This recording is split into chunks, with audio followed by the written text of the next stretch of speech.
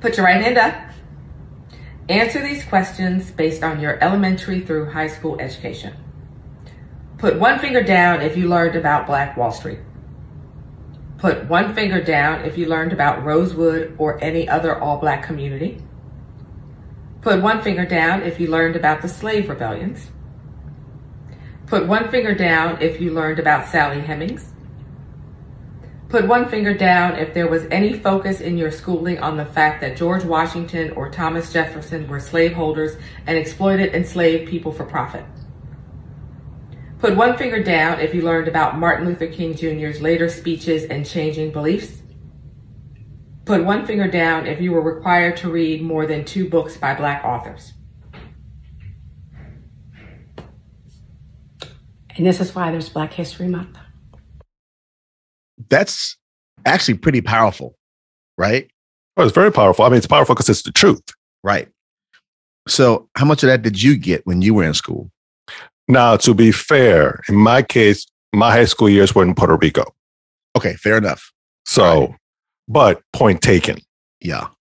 You know, I think there's a lot of people in this country who, if they were asked to raise their hand and keep 5 fingers up and put them down if they heard any of those 5 things, there would be a whole lot of people with their raised hands and 5 fingers up.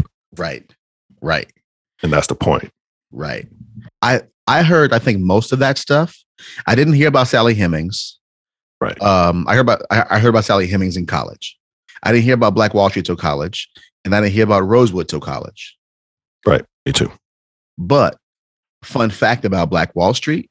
So, is there a fun fact about Black Wall Street? Okay.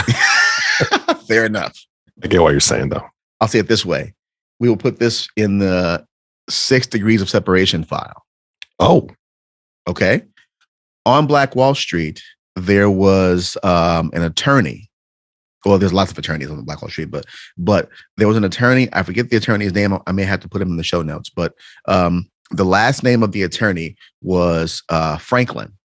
And Attorney Franklin had a child who grew up to be a noted historian named Dr. John Hope Franklin. John Hope Franklin was 5 years old at the time of the Tulsa race riot and the Tulsa massacre. Mm-hmm. And Dr. Franklin ended up being the mentor and thesis advisor to my undergraduate academic advisor and African American studies professor. Wow. Yes. Wow. Yeah. The thing is with this, because the point is, how many times have you talked to someone or been in groups, like we've been in groups about racism and justice? I think I'm going to stop calling it social justice because I think it's redundant. The number of times that we've been around people who call themselves white and they hear these things and they're just surprised that they didn't hear it growing up. Yeah. Yeah. And how many times I keep thinking, like, if we were to teach history, where would we be? Mm-hmm. I think we'd be pretty advanced. And coming from our faith tradition, one of the first things that you do is you confess sins, right? Right. You can't have reconciliation without admission of, And so to know these things, it's not to bash. That's not the point. There's no point in that. It's just to know. Right. To realize that there's other stories that were never told on purpose. Mm-hmm. Yeah. Well, and I hear it several times when I do a workshop. I mean, I've heard it. I've lost count at how many times I've heard it, which is some version of, oh my God, I never knew this stuff. We didn't learn this stuff in my ex school growing up, whatever it was. And what do we do about it? So there's always the automatic, let's run to a solution. Let's go to this, but, and there's invariably in those workshops, there's invariably someone crying, some white woman crying, the whole white woman's tears thing, and like, I'm not dissing it. I'm just saying that it's an observation. Yeah. And I don't know if irony is the right word, but whatever the right word is, because there are a lot of people who complain, like, why do we need to talk about, Black history? And why do we need to talk about Hispanic heritage? And why do all this other stuff? Mm-hmm. For the same reason that there's a Black church, for the same reason there are historically Black fraternities and sororities. Because at some point in the history of the country, they weren't allowed in. Right. We were shut out. So you had to start your own. You had to start your own thing. We couldn't sit at your table, so we made our own table. So the irony is, had this been solved centuries ago, we wouldn't be here. Yeah. We wouldn't be needing a Black History Month. We wouldn't be needing a Hispanic Heritage Month. Right. And so on and so forth. Yeah. So a friend of mine on Facebook, every Black History Month, does something really cool. What he does is he puts Black Puerto Ricans on his page. And that is the celebration of Black history. Yeah. Since we're American citizens, then he puts the snippets, a little bit of factoids about Black Puerto Ricans in this country. So, but we touched a little bit about celebrating Black history in our last episode, in the MLK episode. There you go. Yep. To remember what the people who fought to get the rights that African Americans have, because as a side note, these things had to be written into law. Right. These rights that African Americans got. Right. Which can be taken away. I mean, they're not now, but they had to be put into law. Yeah. It's not conflicting, but it's like, we shouldn't be here. This should have been over and done with so long ago. So long ago. And I don't know. I don't know how long it's going to take until it's finally gone. I don't know if we'll see it. Yeah. I don't know. I doubt we will. It'll be our kids or grandkids when they're our age. Right. I think you're right. Yeah. Greetings and what's good, everybody.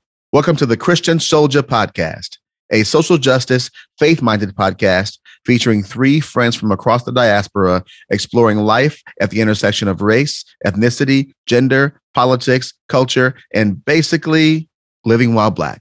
I'm Abdullah Muhammad. I'm Andres Amador. And with our friend Justina Kinney, we are just three POC living life, loving Jesus, and fighting the good fight in these rough and tumble podcast streets. So soldiers, what's good? And welcome back to episode 2 in our 4-episode collaboration series with the Ambassador podcast. And in this episode, Dr. Anthony Jones and Jared Cole, the host of the Ambassador, and myself are going to discuss how do you celebrate Black History Month. So if you recall, the first week was dedicated to why is Black History Month important? And then this episode is going to be how do you celebrate, or how do we as Black men celebrate Black History Month? And week 3, which is going to be next week, is going to be Black contributions to society. And then the final week of Black History Month will be local Black history in our local context of Ames, Iowa. So you will not want to miss these episodes. And other than our cold open and branded content and so forth, we will replay those episodes in their entirety, because since it's a collaboration, we're going to post the content on both of our platforms. So before we dive in to play that conversation, Andres, you have anything else to say? Anything to add? No, just enjoy the show. Learn something. See you on the other side. See you on the other side. There we go. Okay, listeners. So now it's time to sit back and enjoy, or drive and enjoy, or clean, or whatever you're doing, and enjoy the second installment of our Black History Month series. How do you celebrate Black History Month? What's up, y'all? Welcome back to the Ambassador Cast. I am your host, Jared Cole, and I'm excited to be bringing y'all the second installment of a 4-week special on Black History Month. And I have 2 special guests here. We introduced these guys last week, Abdullah Muhammad and Dr. Jones. Man, it's glad to have you guys here again today. And so without further ado, man, I want to jump right into this episode as we talk about this next topic, how to celebrate Black History Month. I know this can be a pressing question. A lot of the audience is going to be wondering, like, okay, like, what exactly do I do for Black History Month, right? Maybe they've come on a journey of listening and understanding, or maybe they heard the podcast last week and they're wondering, where do I fit in? What can I do? What's the right thing to do? And all these sort of things. So I want to ask this question, toss this up to you guys, man. How do you celebrate Black History Month? And when you answer this question, think in terms of personally, and think in terms of communally. Well, personally, how I celebrate Black History Month is that I am very intentional about choosing books to read. Yeah. And so I kind of make it a point to choose something that is kind of like, it's kind of things that are popular, but how people just toss things out about MLK and they'll quote, "I have a dream" speech.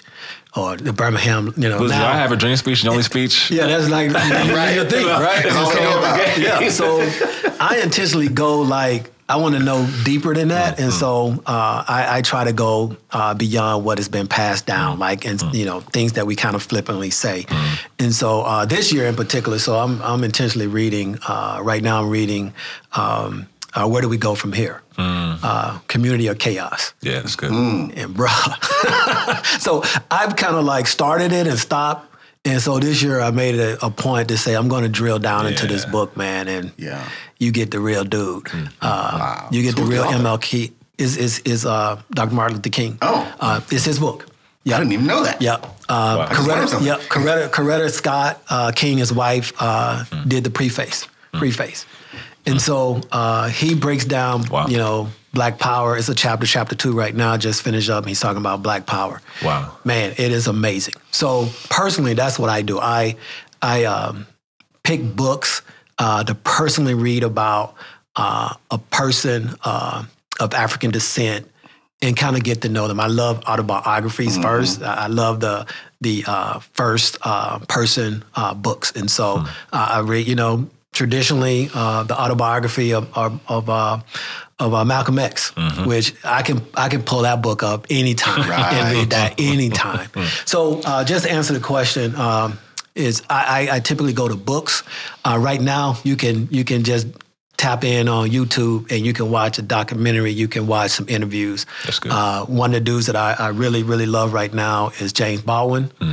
So anytime I can pull up an interview, is just amazing. This man, and these are people that like you kind of hear little things about them growing up, but then I'm very intentional personally to read certain books by individuals who have done great things.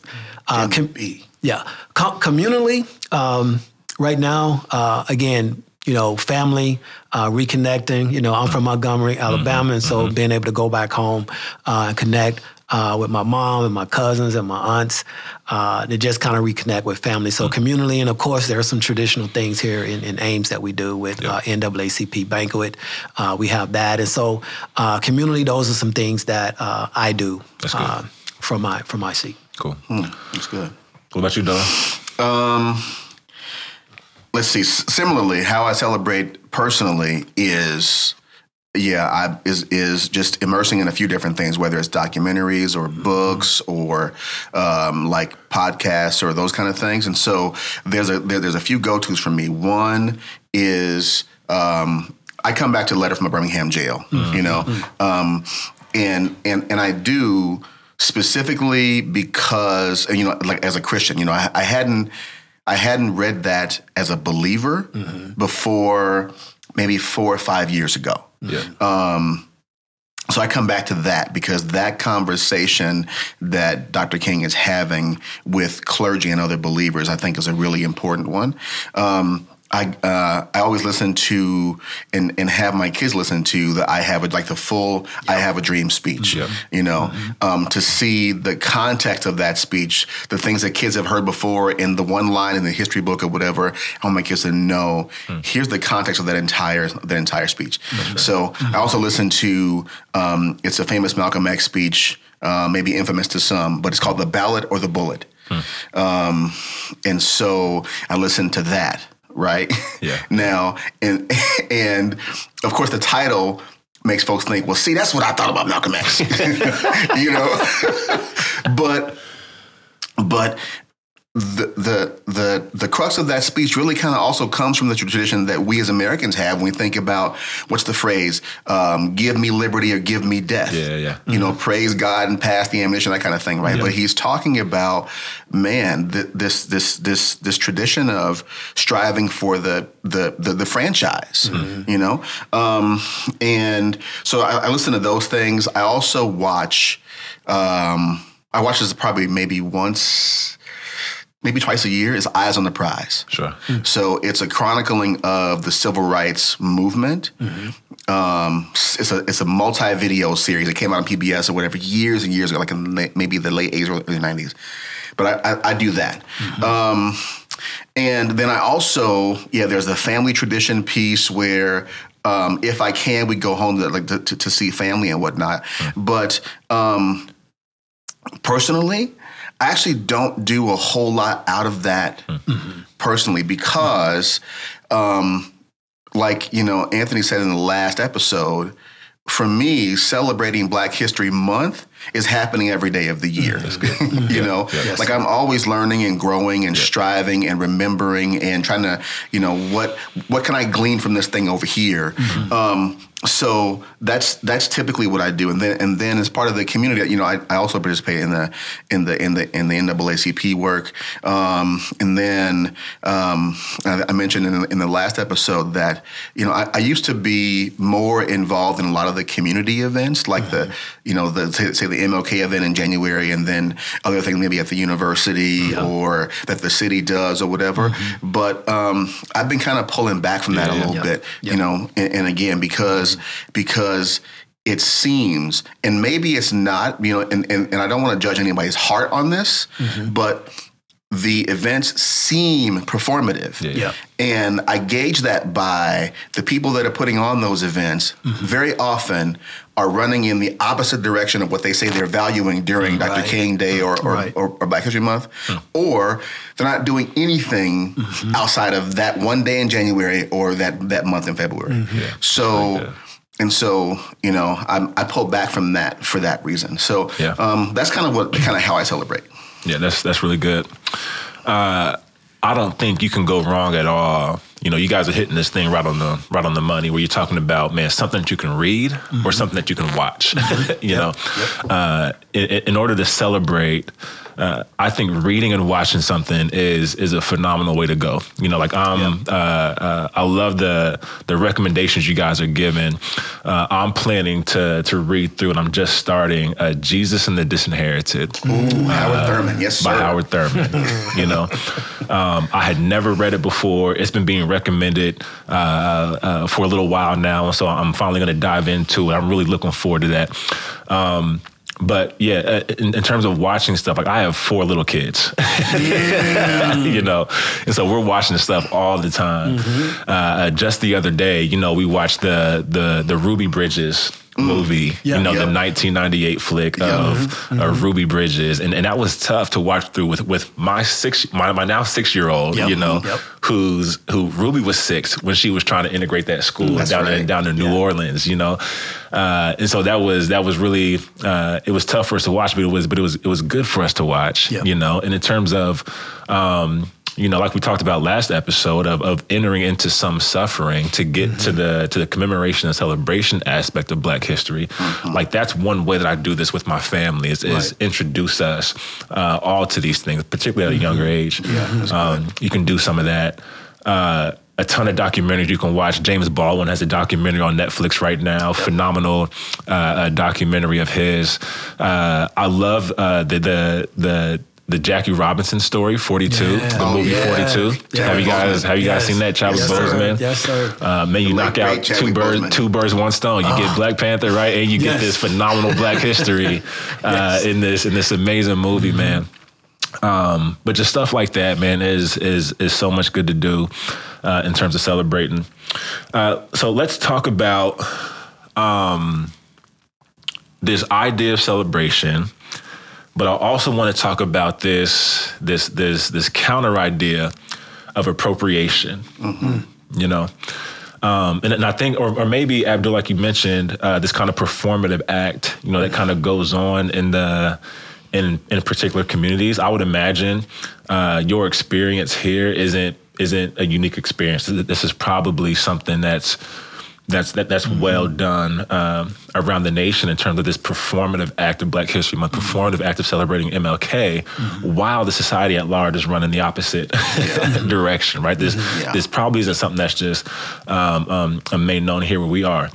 But when we think about these two terms, how can we get to a place where we're truly and really celebrating and not really appropriating the month? We're not appropriating a culture. To me, man, so the first thing that pops into my head is how do we get there? We get there by following the Great Commandment. So the A side is love the Lord your God with all your heart, soul, mind, and strength. The B side is to love your neighbor as yourself. That's good. And so the way that we can get there to where it's not performative is how do we as folks in this community, or if you're listening to this podcast from somewhere else, how do we as people really think about what it means to love our neighbor as ourselves and to answer Jesus' question to Peter of who is your neighbor? You know, so I think we can get there because let's just say in our community,